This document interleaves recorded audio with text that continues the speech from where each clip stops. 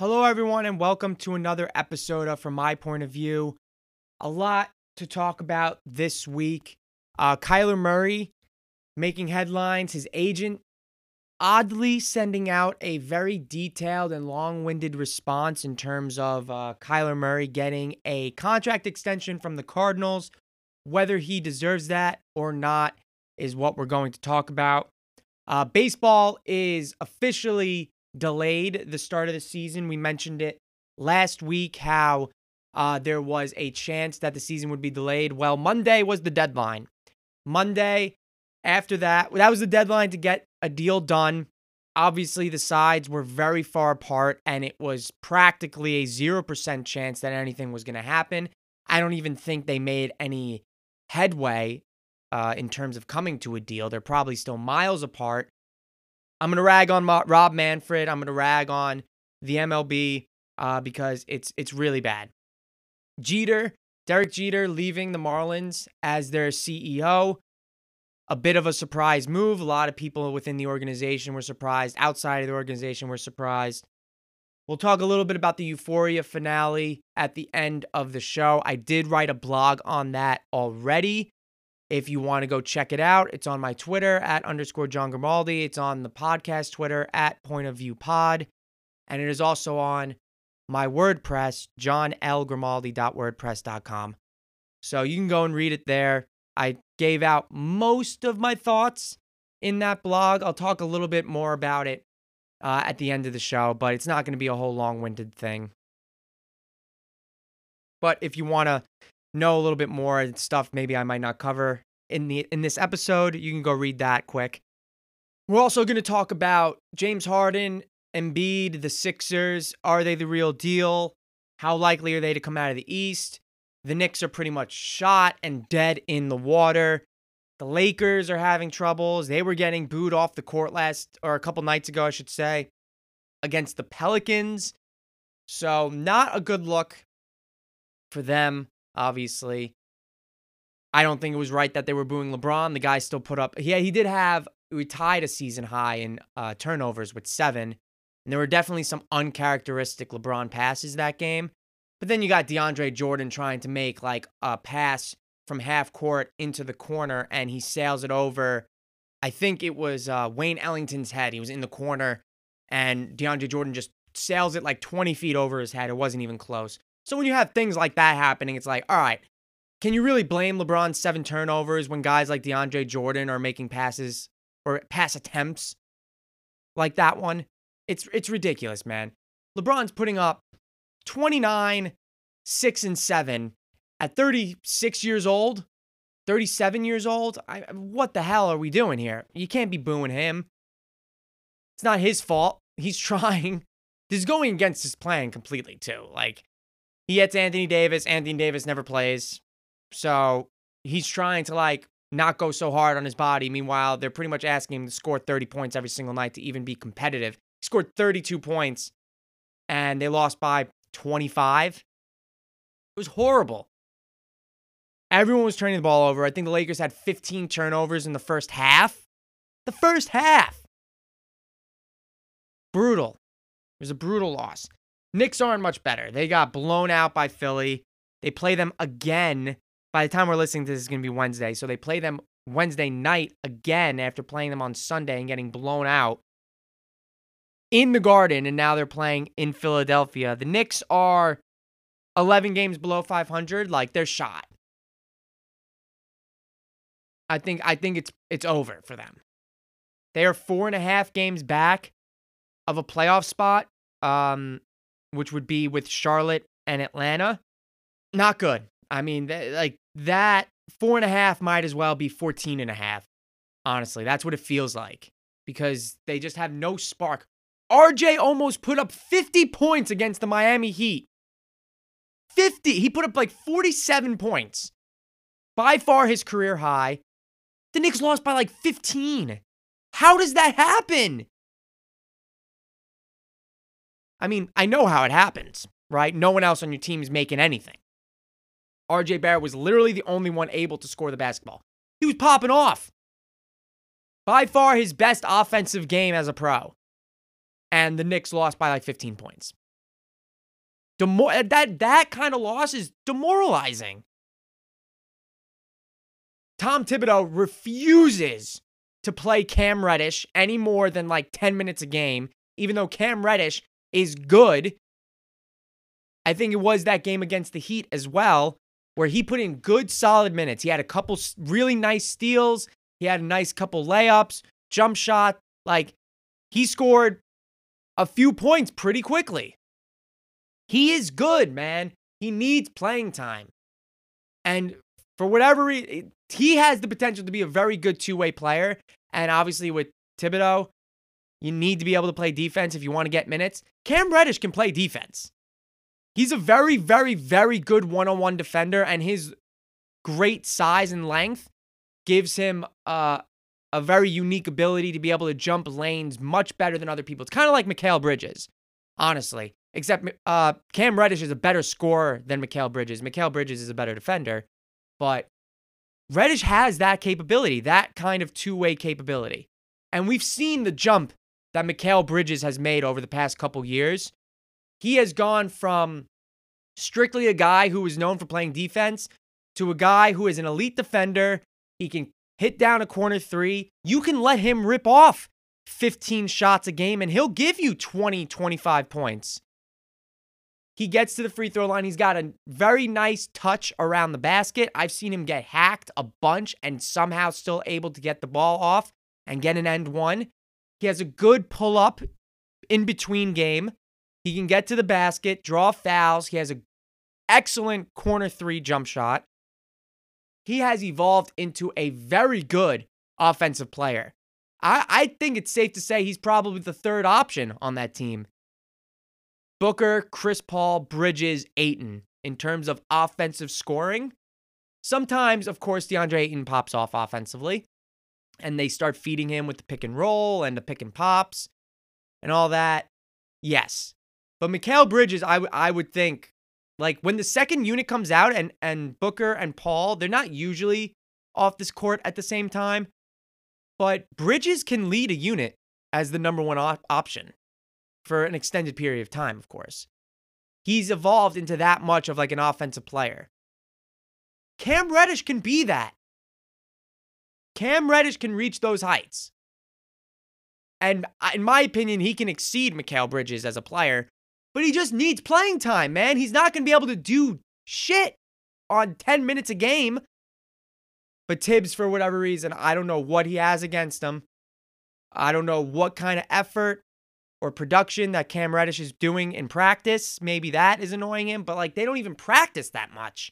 You practice like once a week, maybe, at this point in the season. It's also time at this point to, as long as acknowledging the people who are dead in the water, or the teams that are dead in the water, it's also pretenders and contenders time. So in the East, Miami has the number 1 seed. They're 41-21. Chicago and Philly are 2-3. They're separated by just a game. Cleveland is the biggest surprise, I think, in the NBA this year. They're the 4 seed and just 4.5 games back of Miami. Milwaukee's also 4.5 back. And Boston rounds out the top 6. They are 5.5 games back of Miami. The play-in tournament right now, it would be Toronto versus Atlanta and Brooklyn versus Charlotte. So Toronto, Brooklyn, Charlotte, Atlanta, 7-10. And the outside looking in, the teams with the only real chances to make it into the play-in tournament as of right now are Washington and New York. But as I just said, I think the Knicks are kind of dead here. They're 11 games down, 4.5 games back of Atlanta and Charlotte. And just watching them play, they play uninspired basketball. Like just really flat, they have no spark plug on their team to like come in and inject a jolt of offense, of defense, of literally anything. No one that they can lean on to inspire them like that. It was Derrick Rose. And if you go back to last year, Derrick Rose, them trading for him at the deadline, he was having a great year and he continued to have a good year with the Knicks. And he is the one that I'm saying now came in off the bench, gave a jolt of offense and inspired life into the Knicks for a while. And he was supposed to be coming back, and then he had another surgery or something. So now there's, again, no timetable. He's probably done for the year. The Kemba Walker experiment has been a complete and utter disaster and a failure.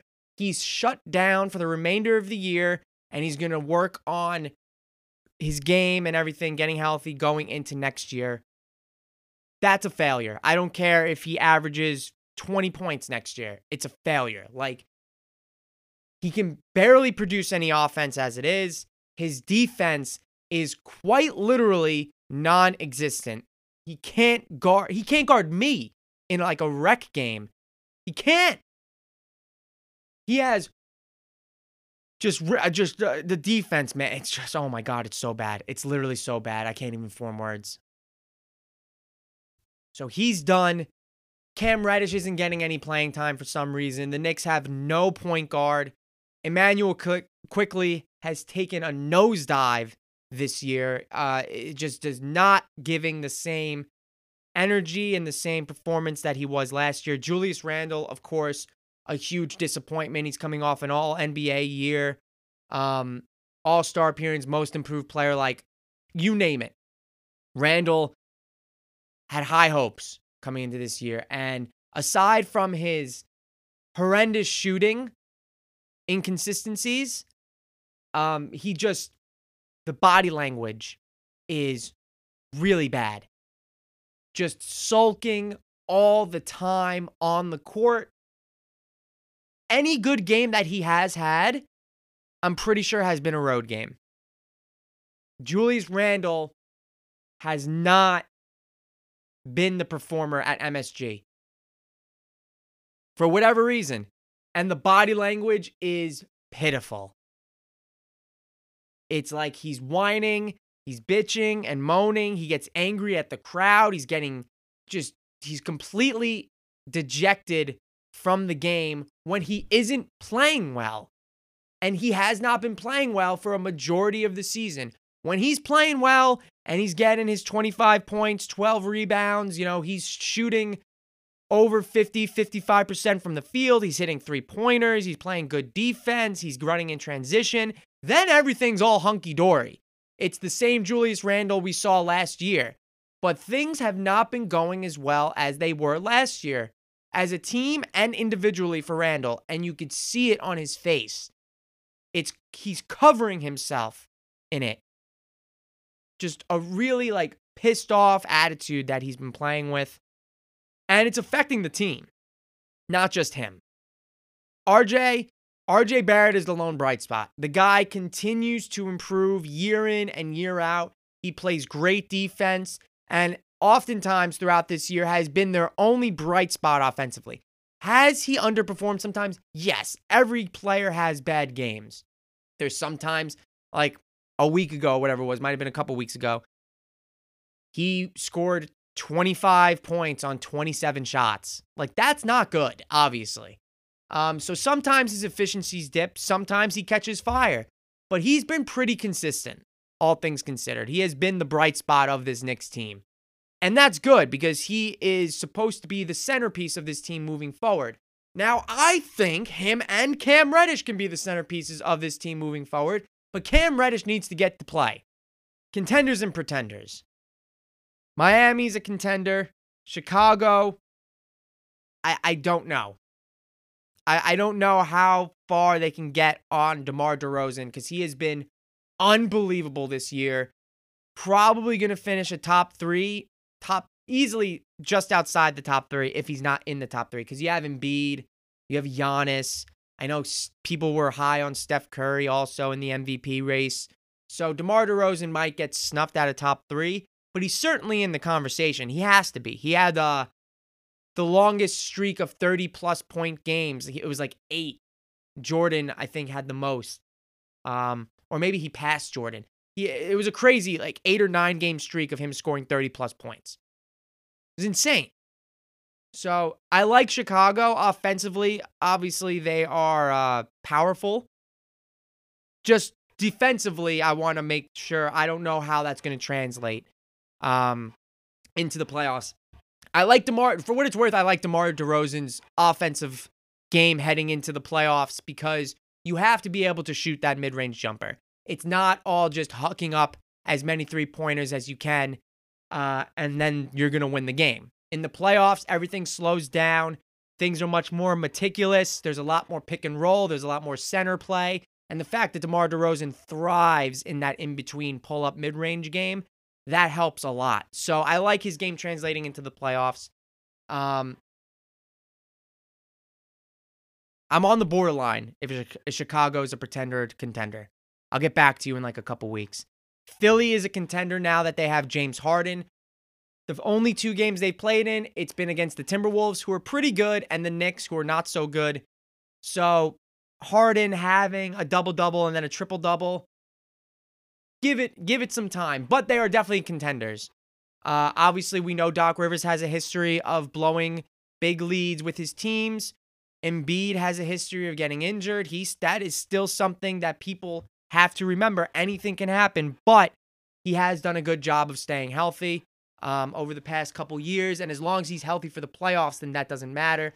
James Harden, same thing. Last year, that hamstring tweaked up on him, so he's got to stay healthy. But considering, or I should say, assuming Harden and Embiid are healthy, they are definitely contenders, and they're probably the favorites to come out of the East. The Cavs, pretenders, they're going to make the playoffs. They're going to make some noise. They might even win a series, but I don't think they're ready, even close to win a title. Milwaukee, of course, we know they have the capability of winning it all. Boston, they've actually been on a tear lately, but I'm not sold. I'm not sold on Boston. I'm not sure if I ever will be, given how they are currently constructed. But they have been playing really good basketball lately. Toronto, no. Brooklyn, once they all get healthy, in theory, yes, they should easily be title contenders with Kevin Durant, Kyrie Irving, and Ben Simmons. The mask mandate is loosening up a bit in New York, but there are reports that the NBA still won't let Kyrie Irving play in Brooklyn. Even though it's total BS that he hasn't been able to play from the very beginning, but visiting players can come in who are unvaccinated and play in New York for the Knicks and for the Nets. But Kyrie Irving, because he is a player for the Nets, isn't allowed to. Never really made any sense to me. But when all that is over, ideally, by the time the playoffs start, he's going to be free to play in every arena. So with that out of the way, Simmons will be back, and KD is slotted to make a return pretty soon because the Nets stink right now. I mean, they're winning a couple games. They've had a couple nice wins, but they were sliding. They lost 9 straight at one point. They're 32-30. They're the 8th seed. Obviously, they don't want to have to play in the play-in tournament, but at this current juncture, they're going to be. And they're pretty far back. They're 9 games back of Miami and 4.5 back of Boston. So it's not like they're only a game and a half back of Boston. They're 4.5 games back. They gotta get the ball rolling pretty soon. Otherwise, they're gonna lock themselves into doing this play-in tournament, which I'm sure Kevin Durant isn't gonna be happy about doing, or Ben Simmons, or anyone. Then you have Charlotte, Atlanta, Washington, New York. Obviously, none of those guys are going to be winning anytime soon. But I mean, Atlanta shocked a lot of people last year, so who knows? So that's for the East. For the West, obviously you have Phoenix, best record in basketball. They are very much a contender. They made the finals last year. I like them a lot. Chris Paul coming back sooner rather than later would help them a ton, but they don't need Chris Paul to maintain the number 1 seed in the NBA.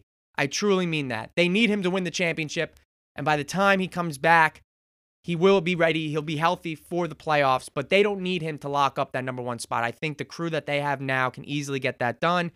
Golden State, title contenders. Memphis, not title contenders, but they could win a playoff series, maybe even 2. I just don't think they're good enough to win a title. Utah, no, they're pretenders every year. Dallas, no. Denver, no. Minnesota, no. Clippers, no. Lakers, no. Pelicans, no.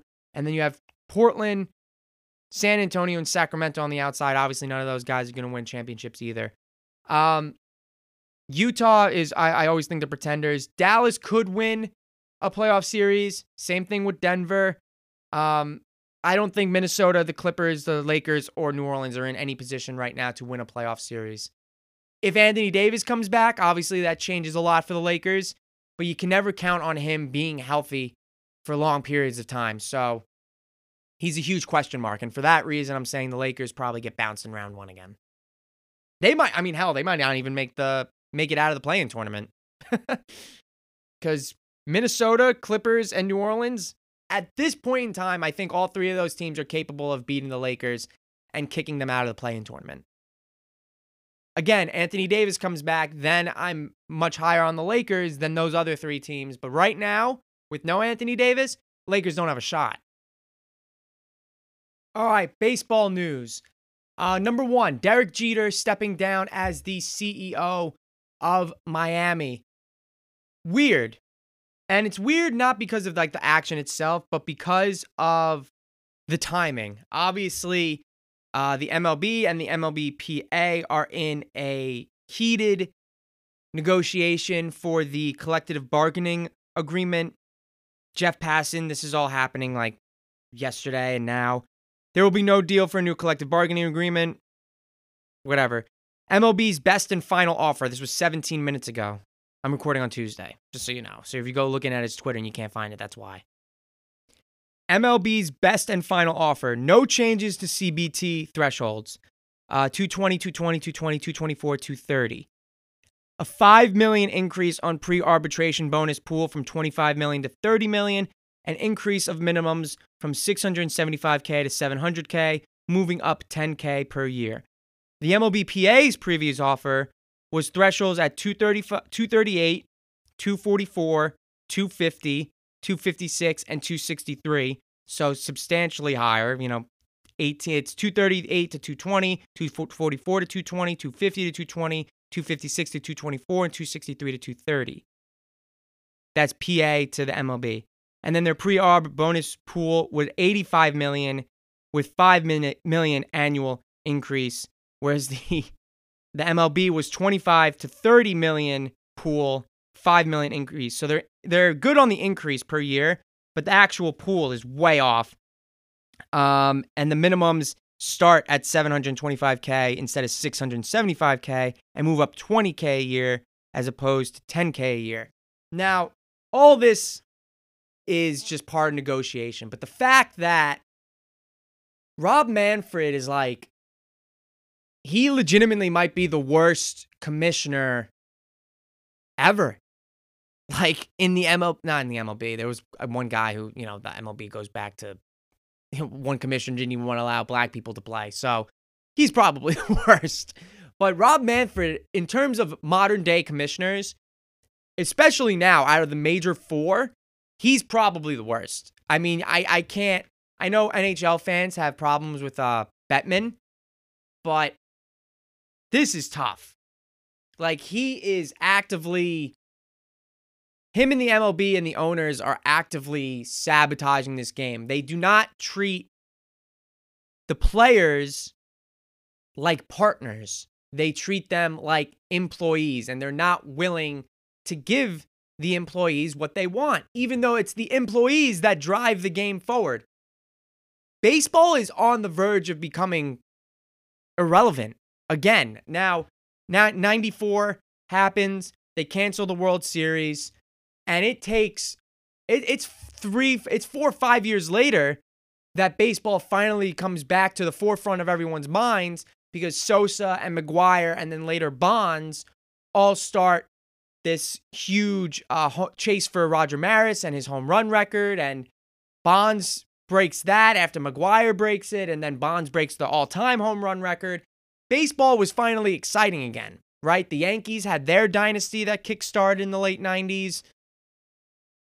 Baseball was exciting, and now that was 4 years after the fact, 4 or 5 years after the World Series was canceled. So the fact that now baseball is officially missing games, they're officially going to start canceling games. Opening day will no longer be the date that it was. I believe Manfred said that up to a week, or a MLB spokesperson, not even Manfred, said that the first week of games will probably be canceled. Or now they are, officially. March 1st, or February 28th, I should say, was the deadline. So now here we are, March 1st, canceled. The MLB will not have a 162 game season. Also, the MLB tried to float out to the MLBPA to allow like 15 teams into the playoffs. I see a tweet from Howie Rose, Mets radio play-by-play guy. There's a reason baseball plays 162 games. It's not to put nearly half of the 30 teams in the playoffs. Correct. Baseball is a marathon. It was always intended to be that way, so the game brings out the best of the best. We have seen so many teams get off to a hot start and then crumble in the last half of the year. We have seen teams get off to horrendous starts and then be the best team in baseball for the second half of the year. The Washington Nationals, perfect example. When they won the World Series, they were horrible in the first half of the season. They ended up being one of the best, probably the best second half team in all of baseball. They were red hot going into the playoffs, and they won the World Series because of it. That is why baseball has 162 games.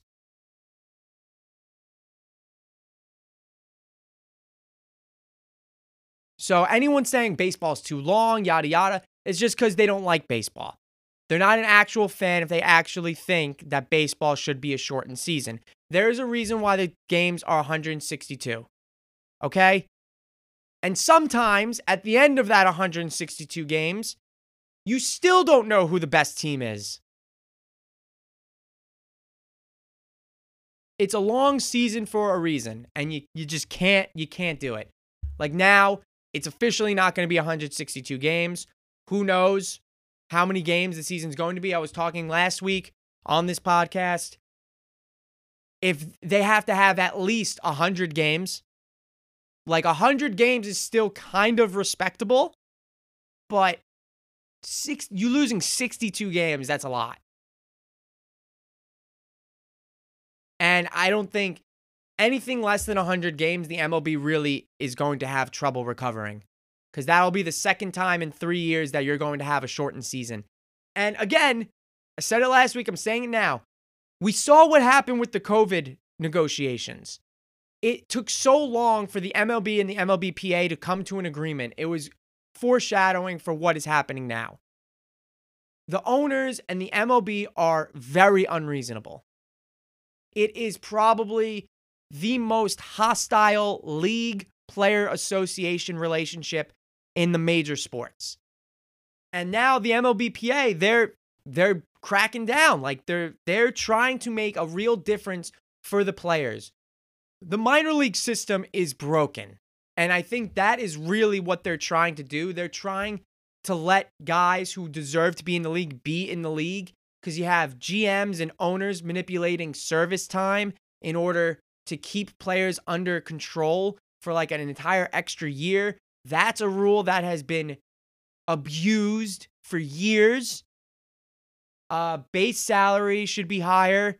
It's like time to get with the times, you know. And the owners painting this picture how it's like these small market teams aren't making money is a bold-faced lie. Just because small market teams aren't spending money, they're not spending money because their owners don't want to spend money. The money is there. It's not like baseball. Owning a baseball team is a losing business. It's a very lucrative business. You're making hundreds of millions of dollars a year, billions in some cases. So to say that small market teams, like that's why all these problems exist, because small market teams don't spend money because they don't have money because it's a lie. And it's funny that these billionaires are trying to like paint that picture as a way to argue against raising like this ridiculous luxury tax threshold, as if that is supposed to, help teams spend more money. Teams don't spend money because the owners don't want to spend money because they're cheap. That's all. This negotiation, this contract dispute for the CBA it's on I'm going to say it now, and I think it's pretty obvious to say now. They are on the verge of ruining baseball as it currently is. They need to figure it out because the longer this goes on, the more the sport suffers. And it already is the third most popular sport. Like, I don't personally watch hockey that much. I'm not sure where the hockey viewership and the viewing that they get per game and for their Stanley Cup and stuff like that, I don't know where those numbers are. But it is obvious that the MLB and the NHL are third and fourth, whatever order you want to put them in, or whatever order they end up being in, they're behind football and basketball by a very large number. The NFL is like a religion in this country now. It has blown up to that point. You know, I personally plan my Sundays usually around watching football. Occasionally, there will be a week where I can't watch every single game. But most of the time, I'm planning my week around Sunday football. The Super Bowl, of course, is an event that millions and millions and millions of people watch. Basketball, the NBA Finals, they have taken a nosedive in recent years in terms of viewership, but it is still undisputably the second most watched sport in this country. Baseball is going to fall comfortably into last place if this negotiation continues to be as hostile and horrible as it is right now. And I definitely didn't finish my thoughts on the Jeter thing. It's weird because of this situation that he's resigning now. In his statement, he said that the vision that he signed up for 4 years ago is not what they have now, so it's the proper time to step away and let what they have going on manifest in a different way. So that's me paraphrasing. But Jeter's stepping down. I don't know what the Yankees have to do to try and get him back inside this organization, because him being a part of any organization that's not the New York Yankees feels very weird to me. So whatever Hal Steinbrenner and Cashman have to do to get Jeter involved, do it. If Jeter says, hey, I want to be the GM of this team, fire Cashman. I literally don't care. Those are my thoughts. I'm sticking to them. Here's the last bit on the lockout, and then we'll get to Kyler Murray's agent statement and his contract issues, I guess, if you want to call him that. So this is from Chandler Rome. He is the Astros beat writer at the Houston Chronicle. This is from his Twitter.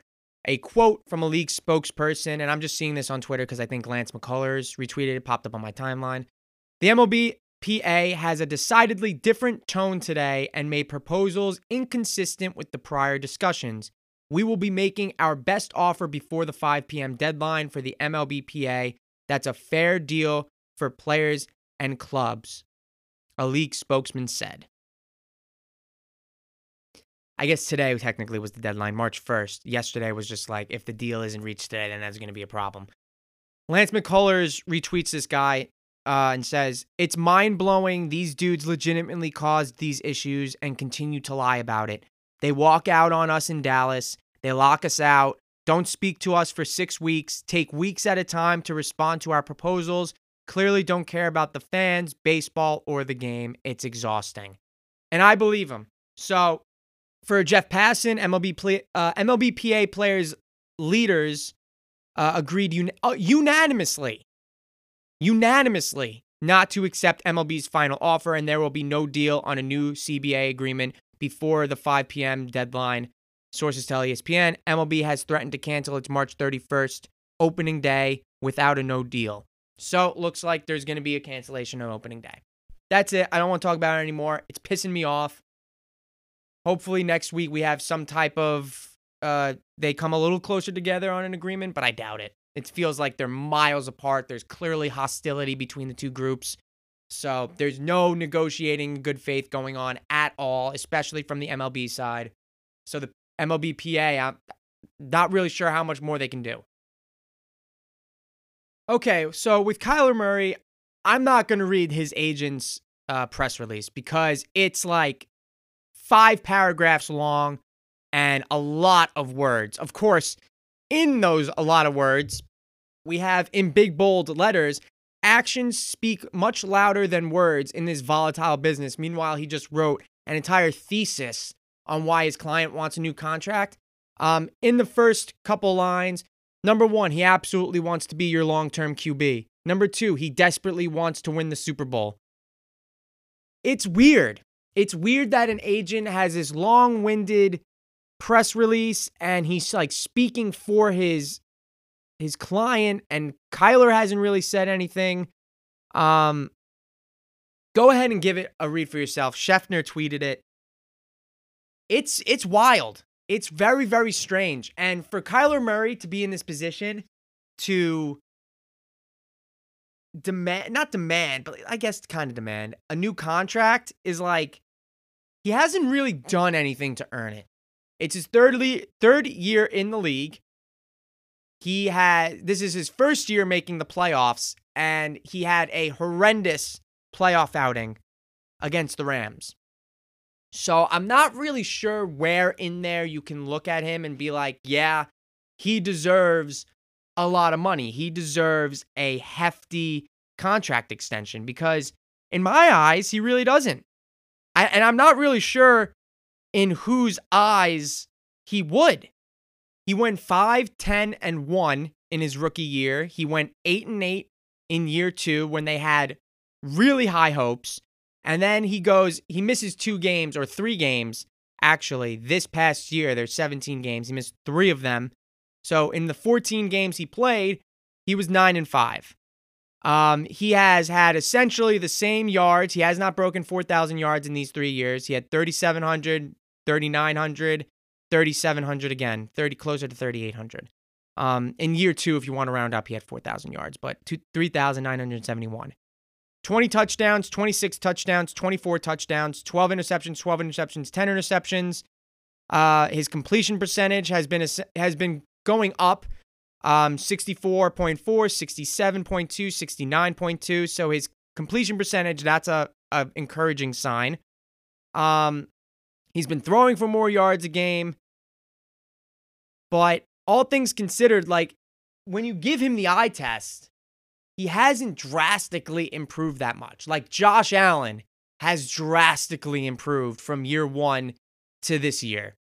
This was his 4th year, but even last year, he had like an astronomical jump compared to his first 2 years in the league.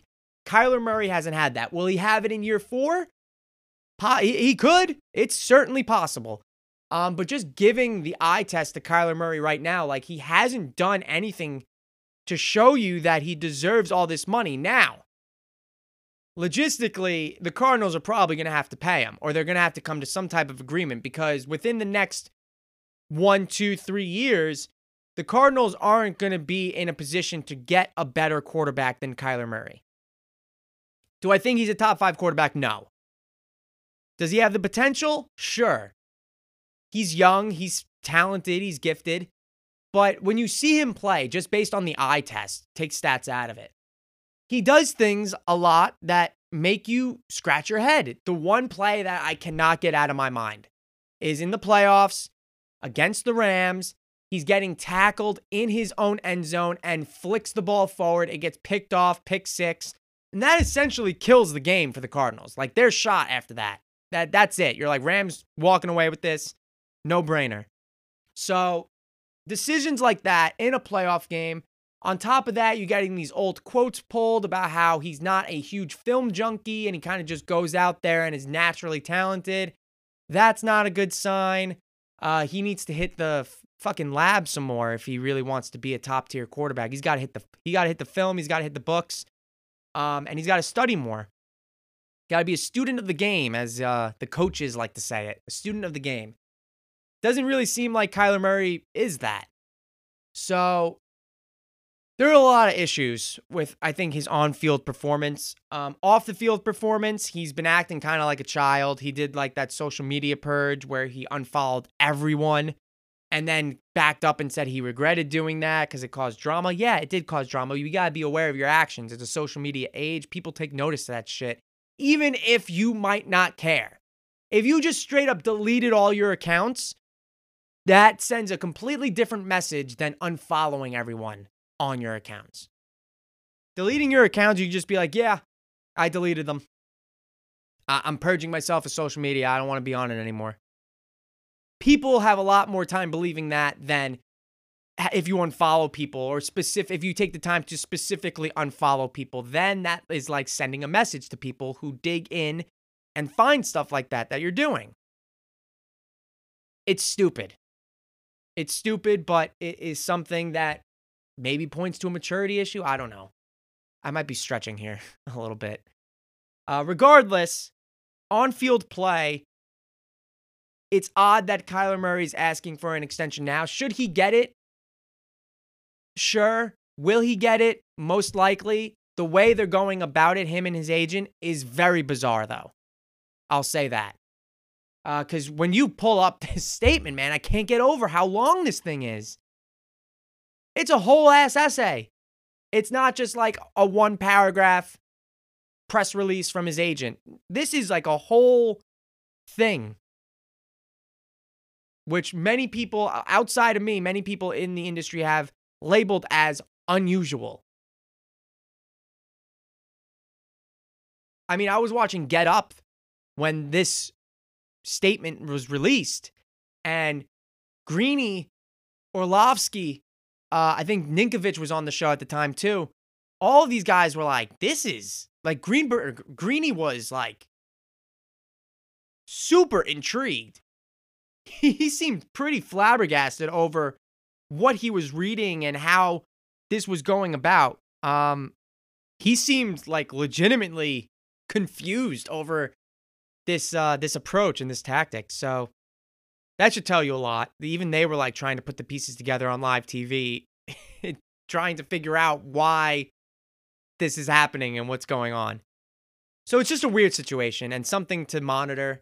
How the Cardinals, I don't think the Cardinals responded, but either way, situation to monitor for sure. To wrap up, Euphoria, this final season felt a little weird. Not final season, sorry. This season finale, it did feel like a final season though. Like the end episode, everything was kind of wrapped up.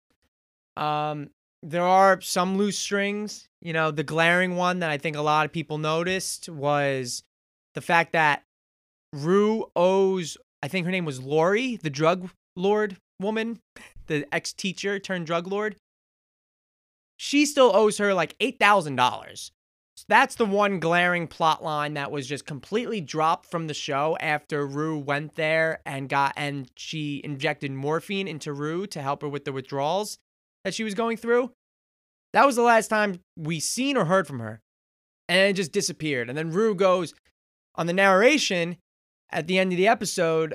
She's like, I was able to stay clean through the rest of the school year. Like, no mention of the money that she owes this woman. Ali was kind of lacking in this series because Rue kind of spited him. I always like him. He's like one of my favorite characters. I wanted to see more of him, but I get the direction they went in with the story. Everyone kind of gets wrapped up. Like, Nate sends his dad to jail. Cassie gets shit on by everyone because she did a scummy thing. Maddie gets out of the toxic relationship because of that. Kat suffered tremendously in this season.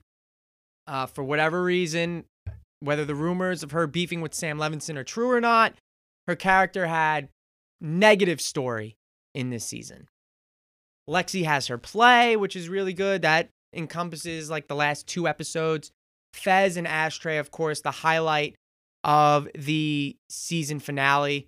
And highlight in this case doesn't necessarily mean good, obviously. So Ash ends up killing that dude who was linked to Faye, and he got busted by the feds. He was wearing a wire. He was recording stuff on his phone, and Ash stabbed him. Fez tried to stop him. Ash stabbed him. Super tense moment. He didn't pick up on it. Of course, all of this happened before Lexi's play, and that is why Fez didn't make it. So that entire time that Lexi's play is going on, Ash is dead, and Fez is probably in jail. A rule of thumb with TV shows and movies, especially a series of movies, of course. Don't believe a character is dead unless you see the body. Obviously, in things like Thor, where magic exists and is at play, Loki, disguising his death a couple times, that's annoying, but it is, consistent with the universe.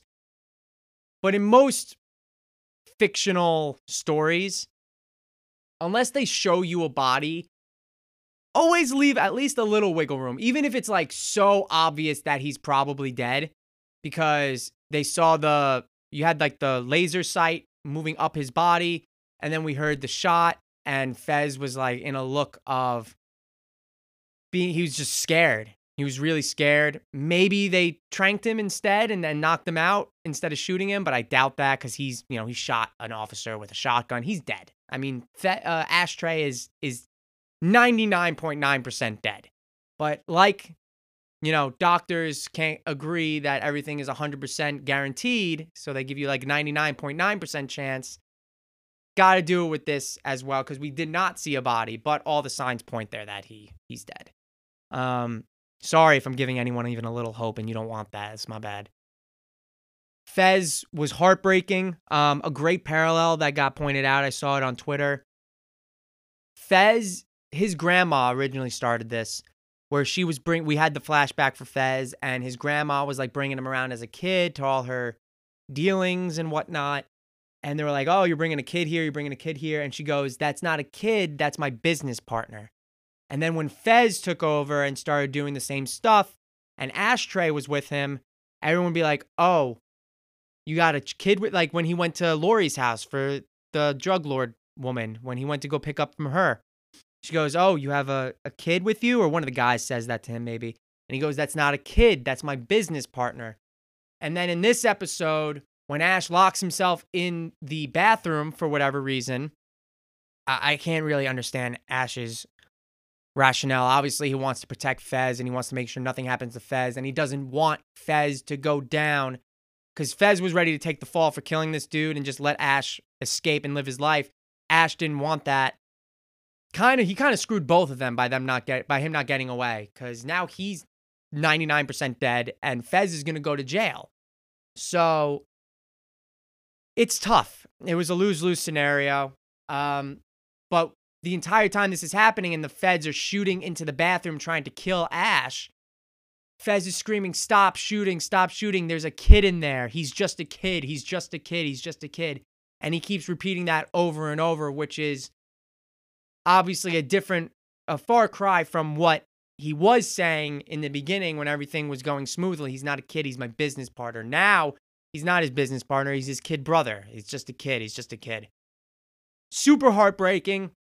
Angus Cloud delivered his best acting of the entire show because up until this point, yeah, Fez is a super lovable character, but his personality is very much, laid back, calm, doesn't really get too flustered, doesn't really raise his voice too much. Obviously, he kicked the shit out of Nate Jacobs, but he seemed very calculated when he did that, right?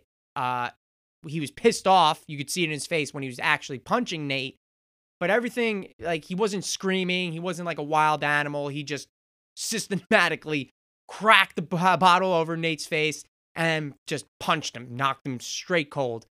But this was different. This is the first real range of emotion that we saw Angus Cloud display as an actor, as Fez. It was heartbreaking, but it was a really good piece of acting, for sure.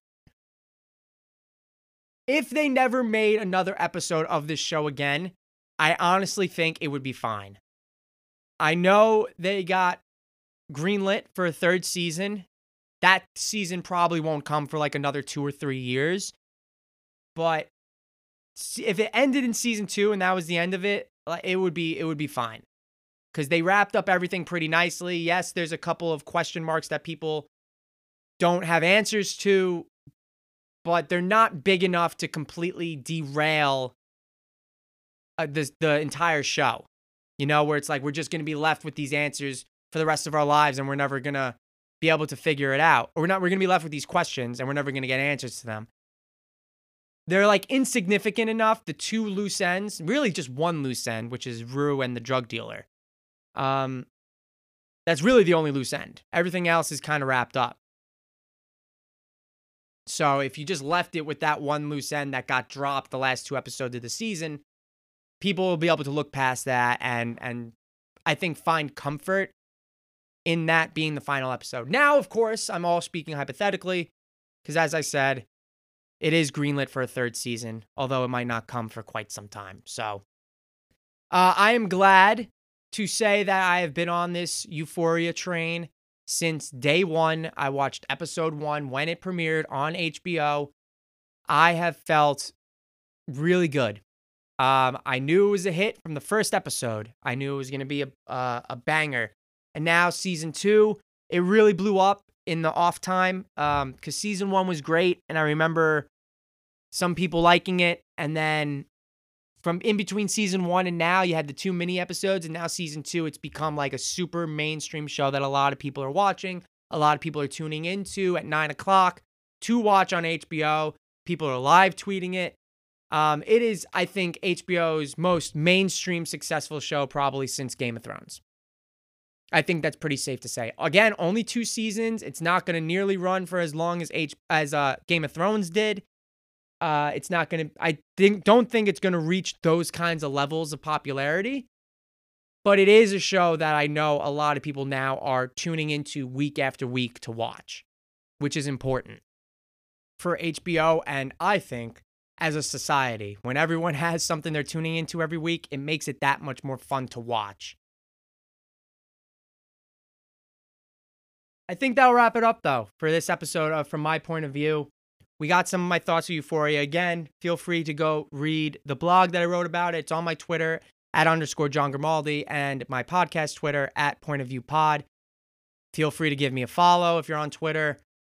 And the blog is johnlgrimaldi.wordpress.com. So that'll do it from this episode From My Point of View. Thank you all for listening. As always, I appreciate you. Have a good week. Have a good weekend. And I'll talk to you all next week. We're in March. Warm weather is coming. I can't get the smell of you off my sheets. I clean them every day, but it just won't leave. I stay awake, I'm so afraid to fall asleep. Cause I see your face every night in my dreams, which turn into a nightmare.